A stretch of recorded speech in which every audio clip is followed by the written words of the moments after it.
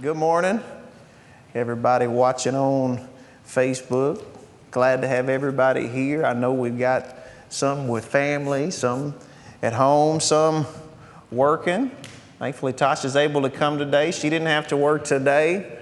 You know, it's easy to forget we got a lot of folks that still have to go to work on Sundays, right? And you can be made to feel sometimes bad about that. But there is nothing wrong with doing the job that God has put you in. We'd much rather have you here, and we're very glad when we get to see you. But remember that like you said, you're essential. We got a lot of folks that are essential. We got folks working in hospitals and all over. And again, His presence is there. During all this, you know, we've heard a lot that the church is not a building, and that's true. The church is, though, a gathering together. You are a part of the church even when you're not with the body. But how much better is it to be with the body? Amen. How much better is it when we gather together to come celebrate Jesus together, spend time in His presence together to fuel us up to go out into the world for the rest of the week. Let His light shine. Let His love shine in our life so that we can go about doing good in His name. Amen? Amen. We are on Facebook. Glad that we're able to make that available to all our folks, again, who may be with family or at home or working or out of town. Ashley had a death in the family. They've gone to be together around that. A lot of things going on. But we're so thankful that we can gather together. I don't know if you saw this last week. The President of the United States even said, we got to get the churches back open.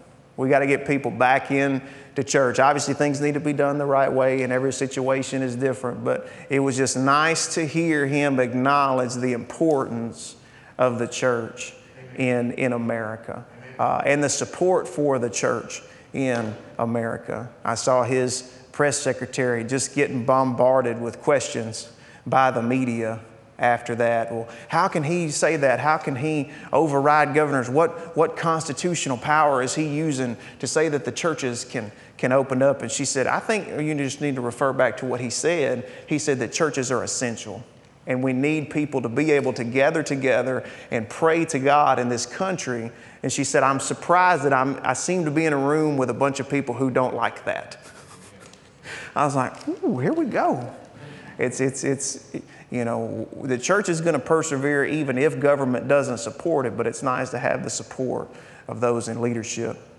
Amen. And we're blessed to have that in Arkansas and, of course, in Camden and in Ouachita County as well.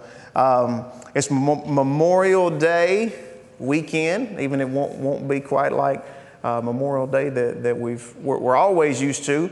Even looks like it's going to rain all week, which is strange for this time of year. But I would encourage you this weekend, tomorrow, even though you know all the days kind of run together right now, to take some time and just reflect on what that day means. Right? We don't want to lose the meaning behind special days like that. Obviously, we want to always remember those who have served our country, ordinary people, men and women, in our armed forces that have served our country in extraordinary times and gave everything, all the way up into their life for this country, in service to it, in fighting for our freedoms and for our safety and for those around the world. This day, Memorial Day, is to memorialize those that have fallen in the line of duty. And I just want to take just a moment of silence here to acknowledge that, to remember that. And again, it doesn't mean you have to sit at home and cry all day tomorrow. That's not what they were fighting for. But we never want to forget that freedom comes because of great sacrifice. Amen. Amen. So let's take a moment before the Lord, a moment of silence and thanks for all of those who have given their life in service to this great country.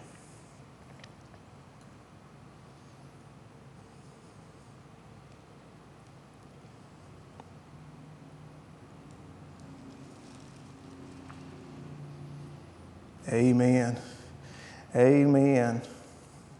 I was listening to a book the other day and thinking on Memorial Day, and it was talking about a young man that had grown up he called it growing up a hillbilly, which we don't have a lot of hillbillies in this part of Arkansas, or at least they won't proclaim themselves hillbillies, but it's the same thing, as what we've grown up around. And he said he ended up going into the Marines, and one of the things he was most proud of, his home county, and he's my age, so he was not alive at this time, but he said his home county in Kentucky had filled their World War II draft quota on volunteers alone. He was like, I forget what they called it. They may have called it Blood County or something like that. But just the fact that there was so much patriotism there that they didn't have to go and tell anybody, you have to go, because they had enough people volunteering in that area to say, I'll go, send me. And man, does that mean a lot. I hope you have your Bibles this morning. If you do, let's go ahead and open those. We're loving life in the book of Luke. This morning, Luke chapter 6 in verse 27. We're going to read Luke chapter 6 and verse 27 through 36. There's many blessings to preaching through Scripture this way, to going through Scripture this way, verse by verse. Number one, it causes you to wrestle with texts that you would normally go, that's kind of tough. I'm just going to go on to something that's a little bit easier, right? I'm going to go on to something that's easier to understand, easier to articulate. And so it makes room there to go, no, we're going through this. This is in here. It's in here for a reason and a purpose.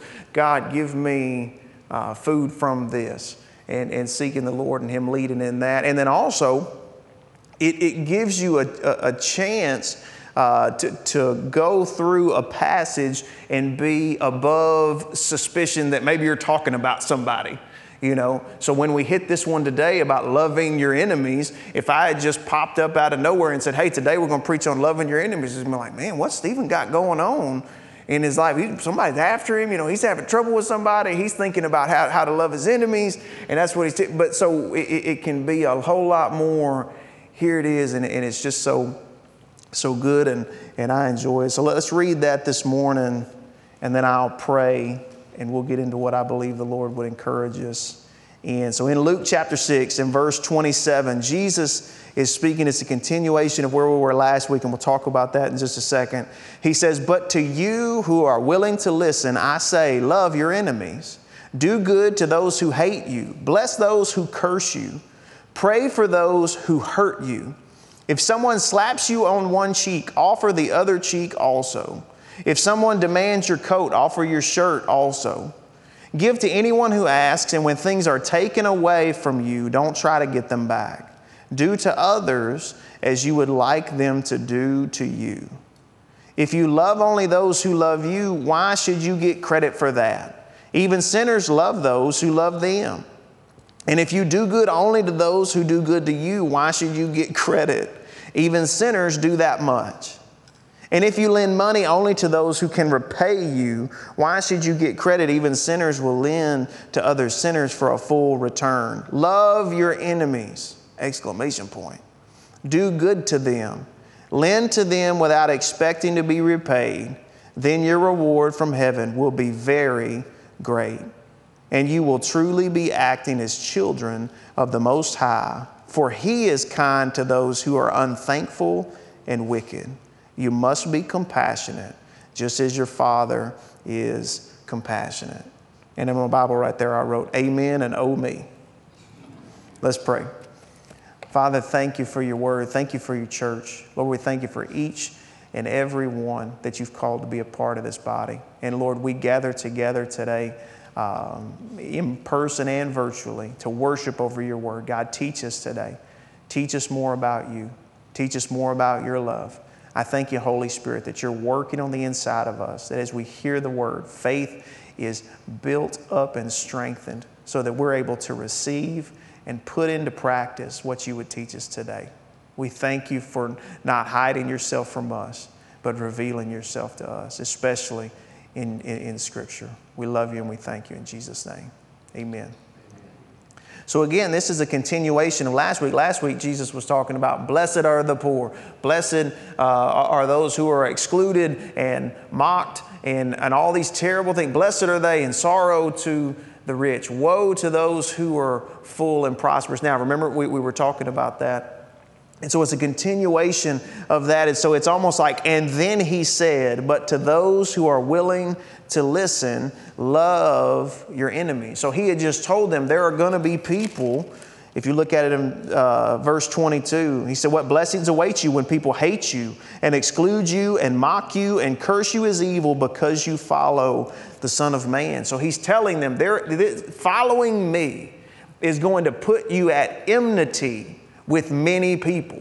And they're going to do these things to you, and to count that joy to be here and me when that happens. And then he tells us following that here in verse 27, but you who are willing to listen, I say, love your enemies. So what is Jesus doing? He's continuing to do what he said he would do earlier in the book, which is go about it preaching the kingdom of God. The kingdom of God came with him from heaven. He brought it, and it's different from what we know and experience in this life. It was different for them, and it is exactly what we need. If it wasn't different, then why would we need it, right? But it's so different sometimes that it can throw our head into kind of a tizzy because it seems upside down, but it's different, and different how? It's not our default to love our enemies, right? This is not what we do easily, to love our enemies. It's upside down for us. Because is it our reflex to love someone who mocks us, excludes us, and does horrible things to us, especially on the basis of the fact that we're a Christian, that we follow Christ? Is that our reflex? Is there anybody that lays in bed at night imagining ways to love those who have done those terrible things to you? They were just so mean and ugly to me. How can I love them tomorrow? No. What does your mind want to imagine? What could I have told them? What could I have said?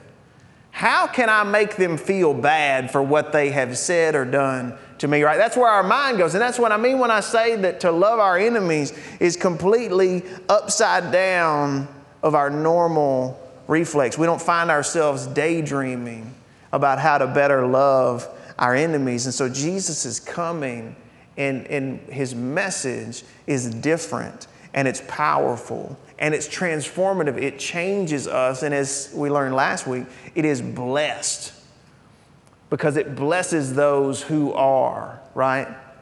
So it's different, it's powerful, it's transformative, and it's blessed. He says, love your enemies. Bless those who curse you. He's very general in the beginning. Love your enemies. Bless those who curse you. Pray for those who hurt you. Because this is going to be the kingdom at work in you, and it's actually going to be reaching out to them.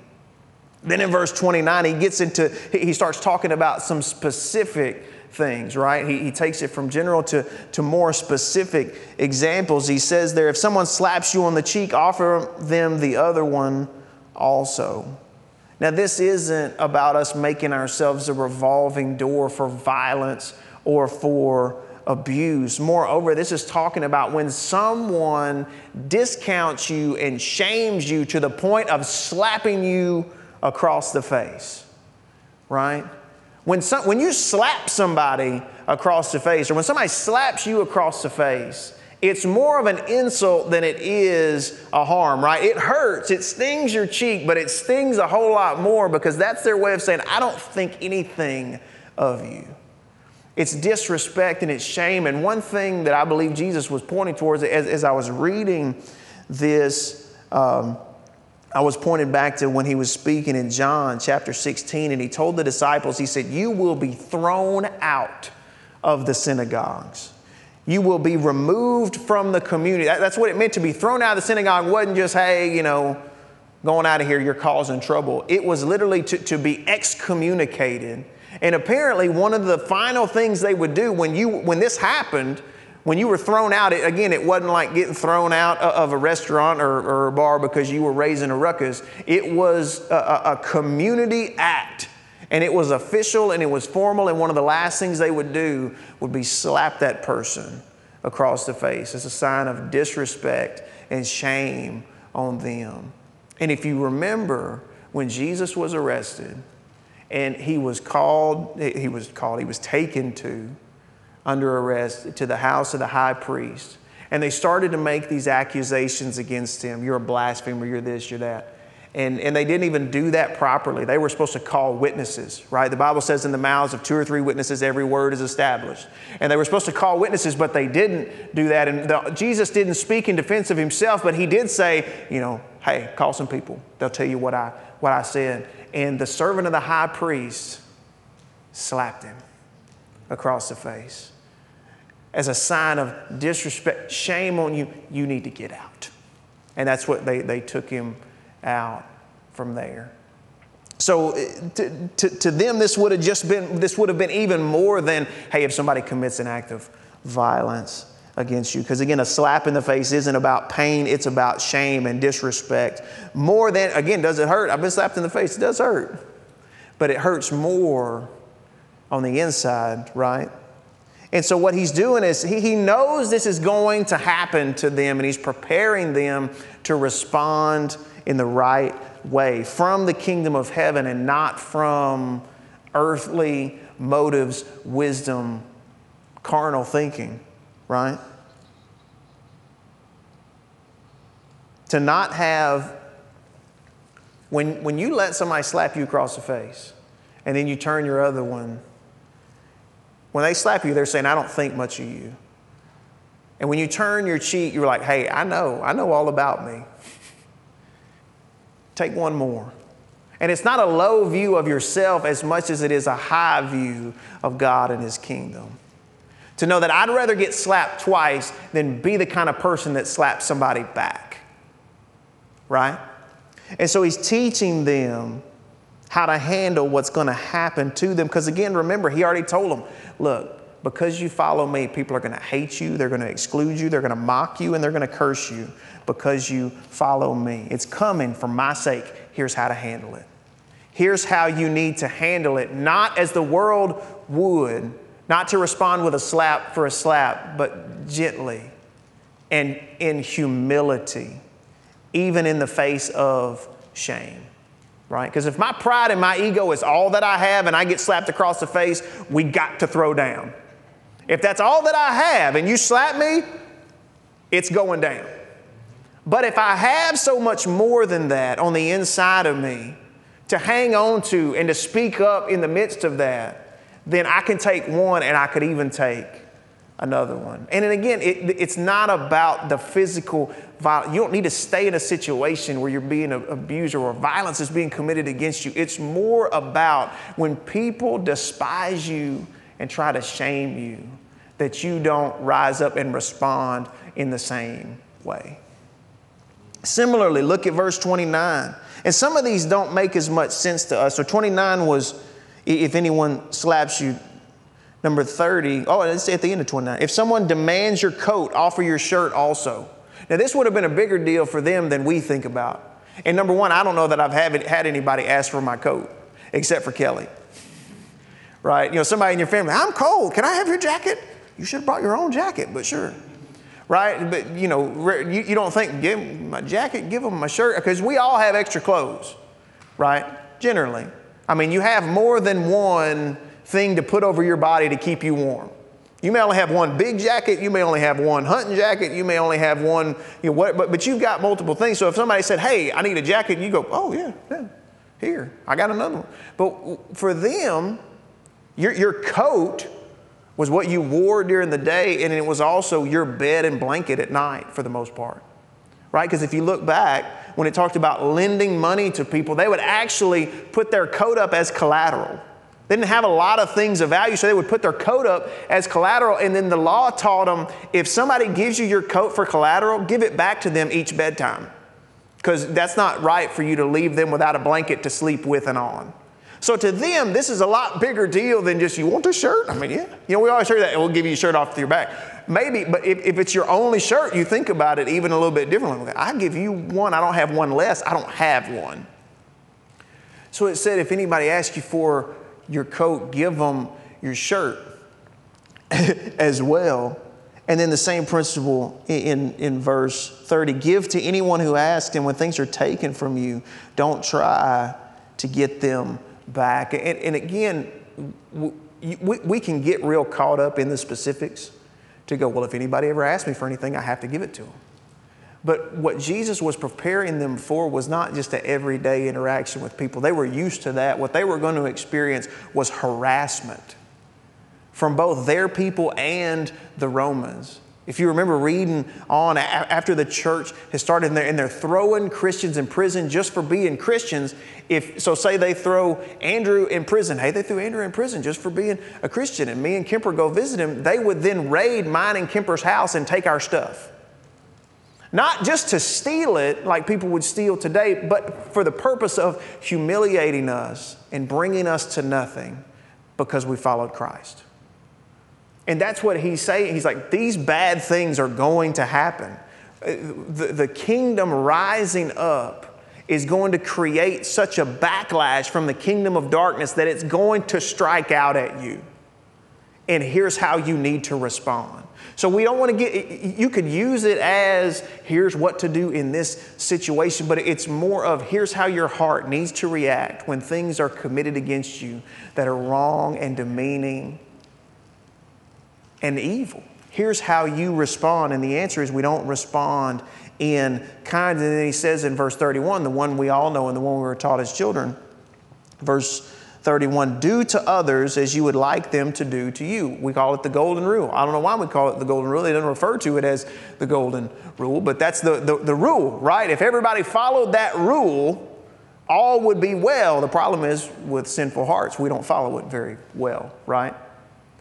It turns into what other people have done to me, I'm going to return to them. Or even what I think they want to do to me, I'm going to do to them first. Right? I'm going to strike first. That's the carnality and the evil that's at work on the inside of us because of sin. But he teaches, do unto others as you would like them to do to you. And he even puts them first in the phrase. Do unto others as you would have them to do to you. You hear it sometimes stated in the opposite. Whatever you would like people to do to you, you do to them. Even putting you first in the example. I just think that's funny. That we would put ourselves first, even in the example about doing better for others. Do unto others as you would like for them or have for them to do unto you. Because we're always quick to want mercy for ourselves, right? Grace for ourselves. Well, I can understand why I did that. I can excuse why I did that, but not them. Right? We want justice for them. They perpetrated something against me. Justice for you. But if, every once in a while I slip up and I make a mistake and I need grace. And what he's saying is, do unto others as you would have them do unto you. And again, he's given these examples, but not as a step-by-step or a case-by-case of what to do when, because he doesn't go into any further detail. And these aren't just the only three things that you're going to, have go on in your life that you need to operate under these principles. So it's obviously, it's as examples, but not the totality of the situation. Instead, it's, what kingdom do you live in? What kingdom do you live from? Are you of the kingdom of the world? Do you live like they do? Do you respond like they do? Or are you from the kingdom of heaven? And do you live in it? Do you live from it? Because it will empower you to endure attempts to shame you by enemies. And not just endure them, but endure them gently and graciously. It'll allow you and empower you to give and be generous, even to the point where it's sacrificial, where it hurts to give, where you have much less because you gave, even when no good is returned. Right? Again, he said it's easy to do good for people that are doing good to you. It's easy to give to people who are going to give it right back. But he says, love those who won't. And then why? Why is this important. In verse 34,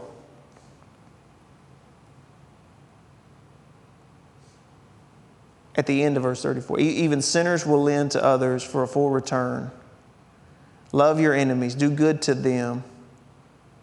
Lend to them without expecting to be repaid. Then your reward will be great. You will be acting as children of the Most High. He's saying, if all you do is this, you're no different from a sinner. If you're following me, there should be a difference in your life. What is the difference? The difference is how you handle things compared to how they handle things, how you live compared to how they live. If you aren't any different from the world, what are you? And are you part of the kingdom of heaven? And obviously we all come in completely saturated with the world. And there's a growth and sanctification process there. But he's saying, if you're still no different from them, why are you no different from them? There should be a difference about you. The kingdom is not just observance of rules and commands, which is what they had gotten really good at. Many of them had taken the rules and the commands and they said, we can follow these.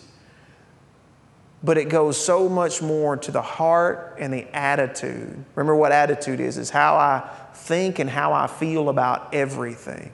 What guides my thoughts and my feelings in every area of life. And he's saying the kingdom should be the source of all that you are and all that you do, because that will stand out in stark contrast to the world and to their expectation. It'll stand out, and it may make them hate you more, but it may cause something in them to break, right? I was reading a book, I was listening to one. This has been a season of audio books for me. It's been fun. And one of the lines in this novel, I was like, I'm going to have to write that down because that's really good. It said, love is the miracle because hate is so easy. Love really is the miracle because it's so easy to hate and to be selfish. It's so easy to fall into that. And that's why love stands out in stark contrast. It's like a spring of cool water in a desert of selfishness and hate. It really is a light in the darkness. And that's why Jesus is teaching this. He's teaching them the difference in the kingdom of God from the kingdoms of this world. And he taught them this because they soon would be stripped and disrespected and harassed and imprisoned. And many of them, almost all but one, martyred for following the Son of Man, right? Now, what if they hadn't heard this? If they hadn't learned this, their response would have been in kind, right? To fight fire with fire, answer evil for evil, and hate for hate. And if that had happened, how different would it have looked? How different would it have looked if nobody changed because the kingdom had come? And to contrast that, look how much they did change spending that time with Jesus. The kingdom coming into their life, look how much it changed. That when they came and all these terrible things happened to them, they didn't throw up their hands and go, okay, that's it, I'm done. Right? Because they gave them all an out, didn't they? Just renounce him. Just stop preaching him. Stop talking about Jesus. Just say it was all a lie. Just say it never happened. They had it out, and none of them took it, right? Except the son of perdition. None of them took it.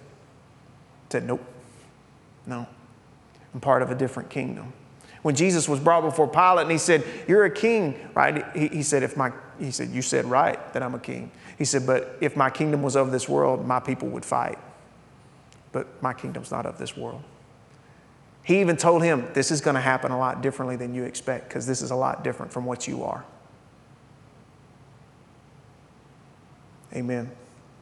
It stands out in stark contrast to the world because the kingdom is different. Now, we know that we still stand for truth.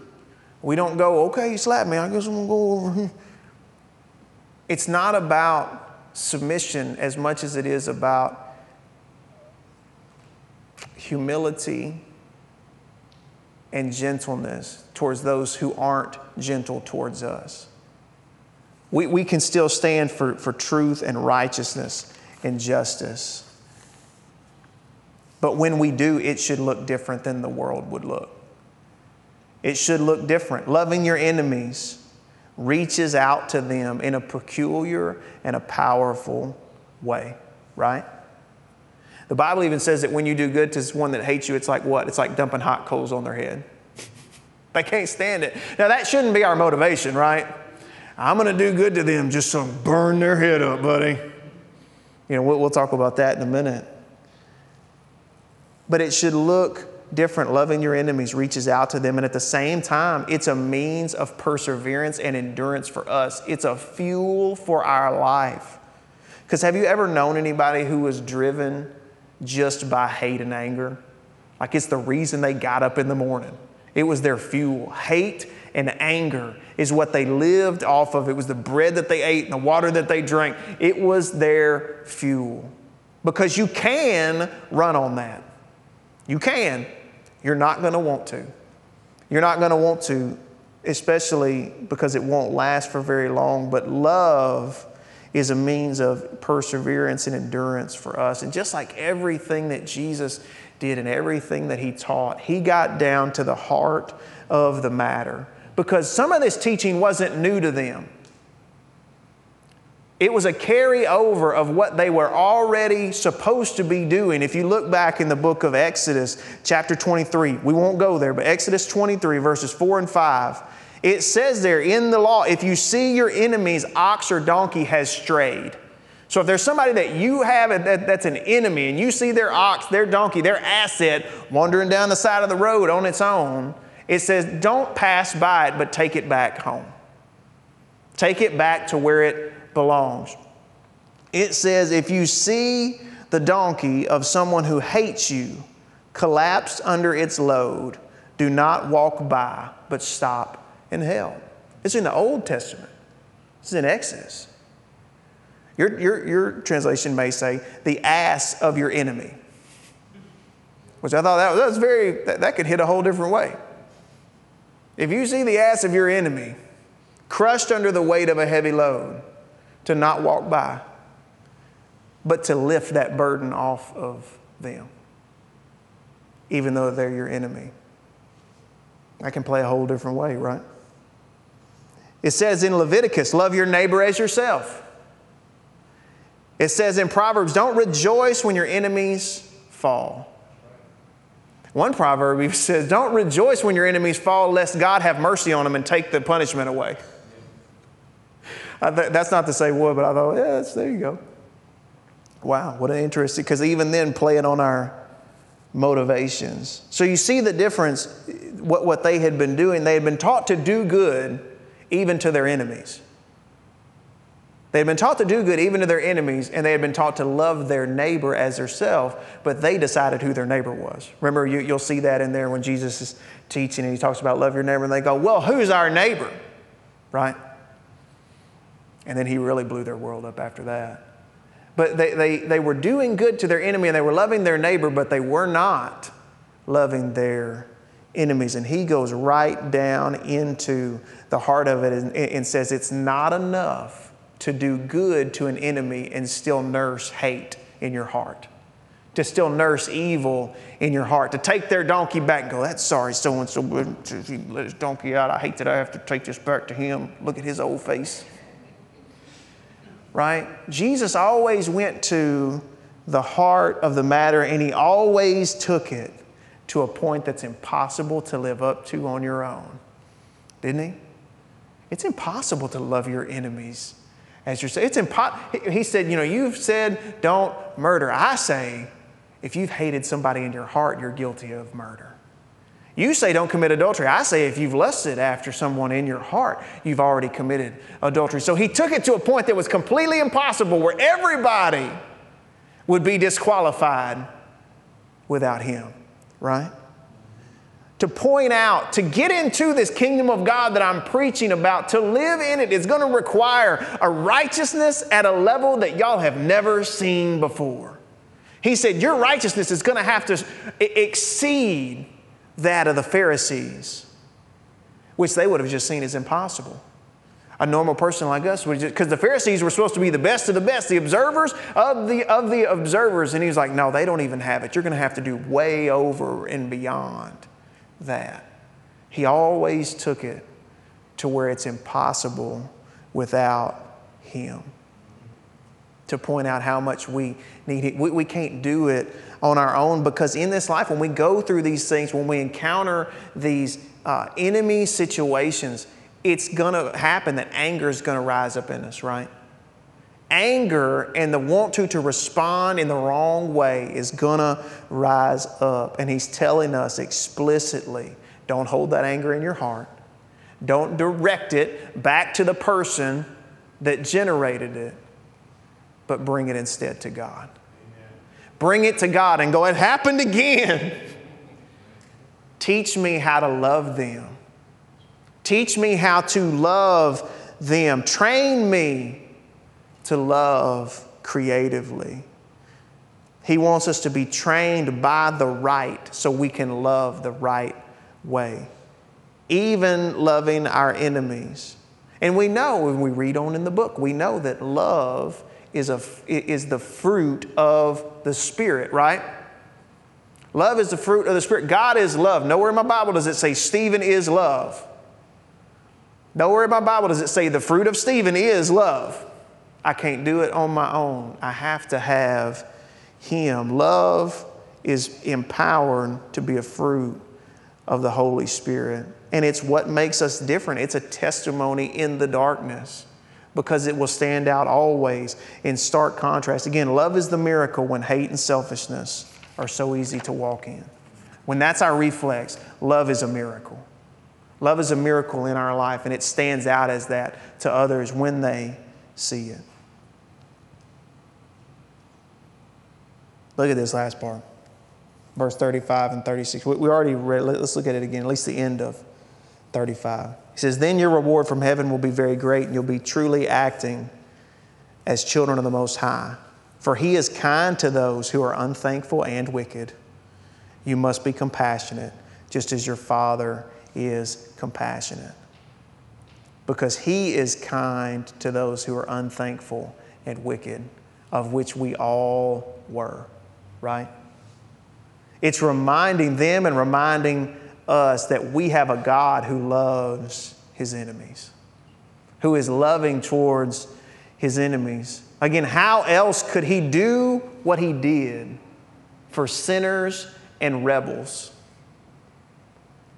Those that had cursed His name, said, I'd rather live without you. I'd rather live contrary to everything you've ever said and everything you've ever taught. How could He do what He did without loving those that had put themselves at enmity with Him? He loved those who were His enemies. He does good to those who hate Him. And you see that all the time, just the hate and vitriol that you see, especially on social media, from people who are anti-God. Like, how can you be so angry about something that you say doesn't exist? How can it stir up in you so much fire? And yet, when they sit down at Texas Roadhouse and eat a steak and those lovely rolls with the butter spread on it, you know what? It's going to taste good. And that's grace. That's grace.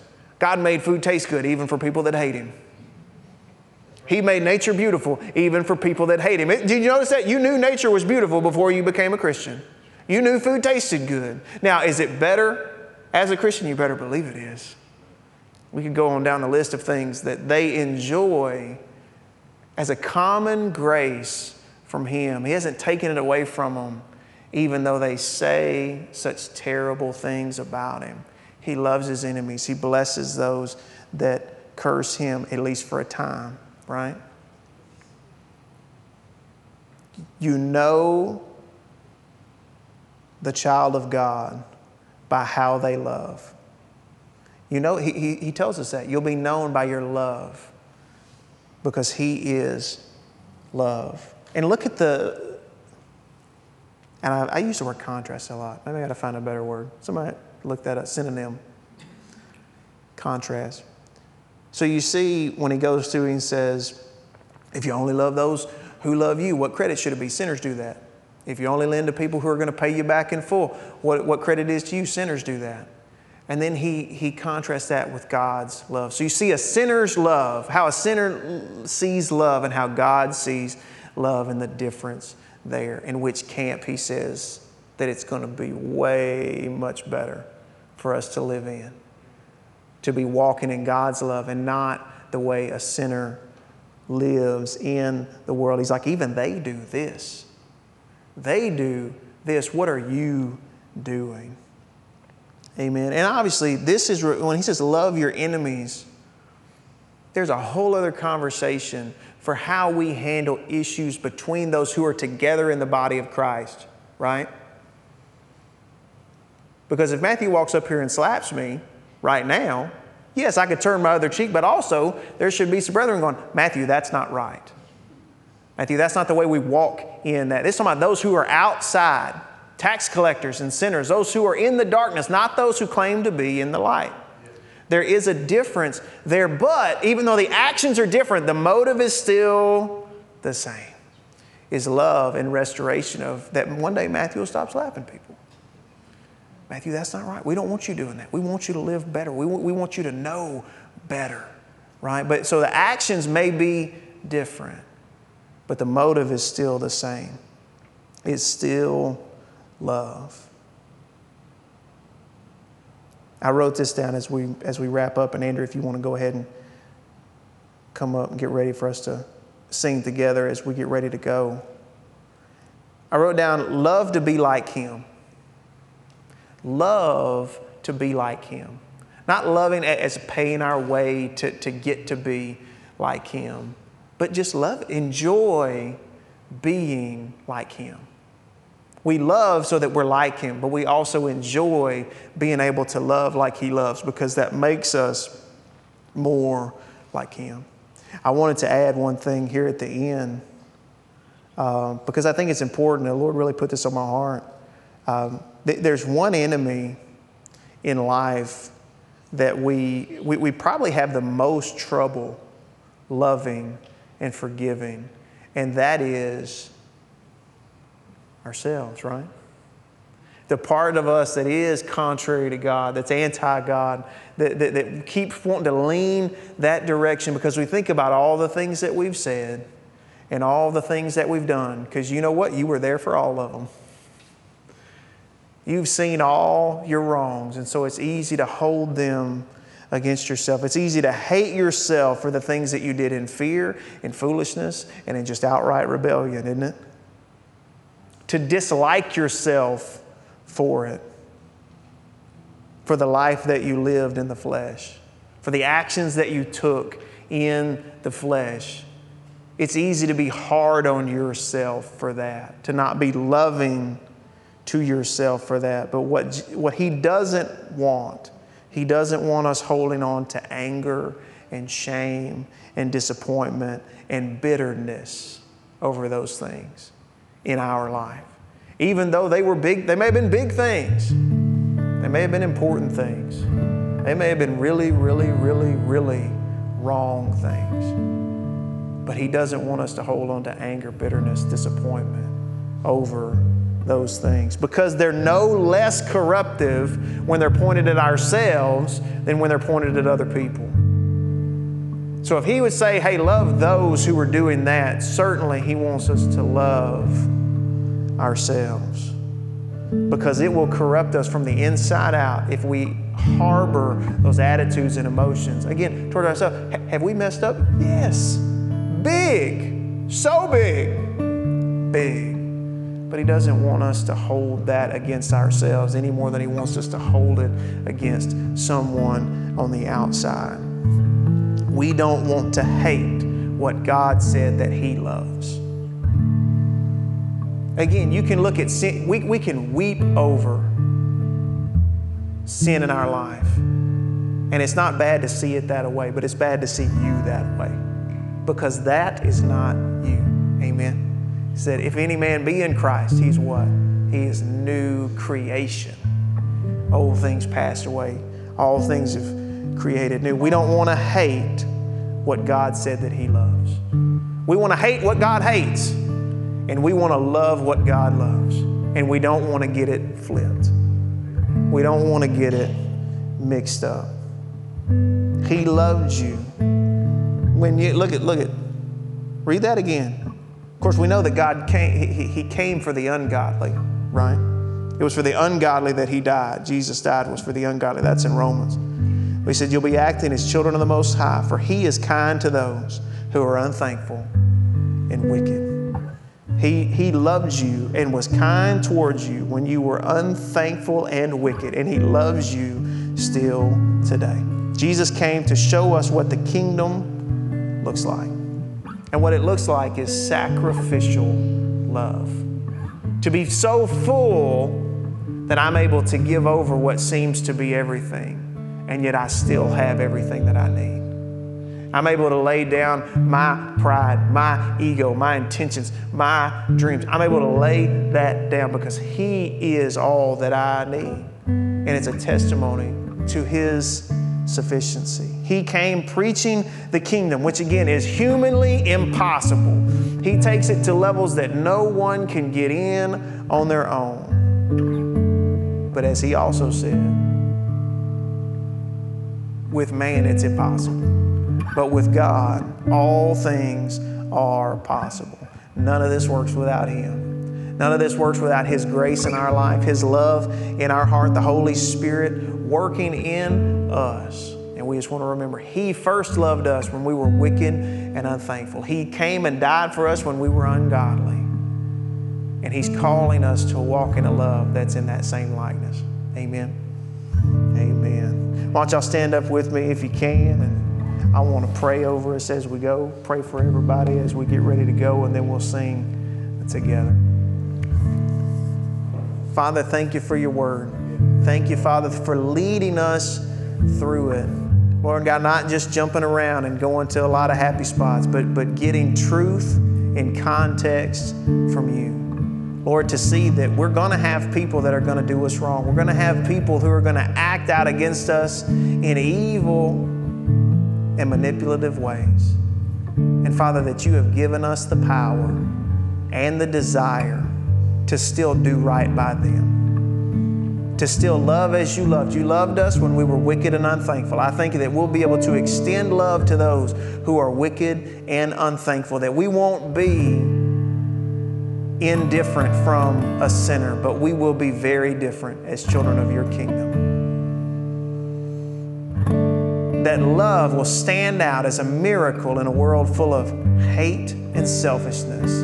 Your love will shine like a beacon, and you'll draw people to you through that. I thank you, Lord, that you are softening hard hearts. Lord, that you are opening blind eyes, that you are awakening those who have been in a deep, deep spiritual slumber. And I thank you that you're doing it through your body. You're doing it through your church. As we love one person at a time, I thank you that you're waking them up. You're opening their eyes. You're breaking a heart of stone and restoring a heart of flesh. Lord, we thank you for that today. We thank you that as we go together in peace and unity with one another. Lord, we thank you that even though we're gathered differently right now, Lord, you know no bounds. I pray for all those who are working today. Lord, all those who are away from us today, all those who are sheltering in place at home today.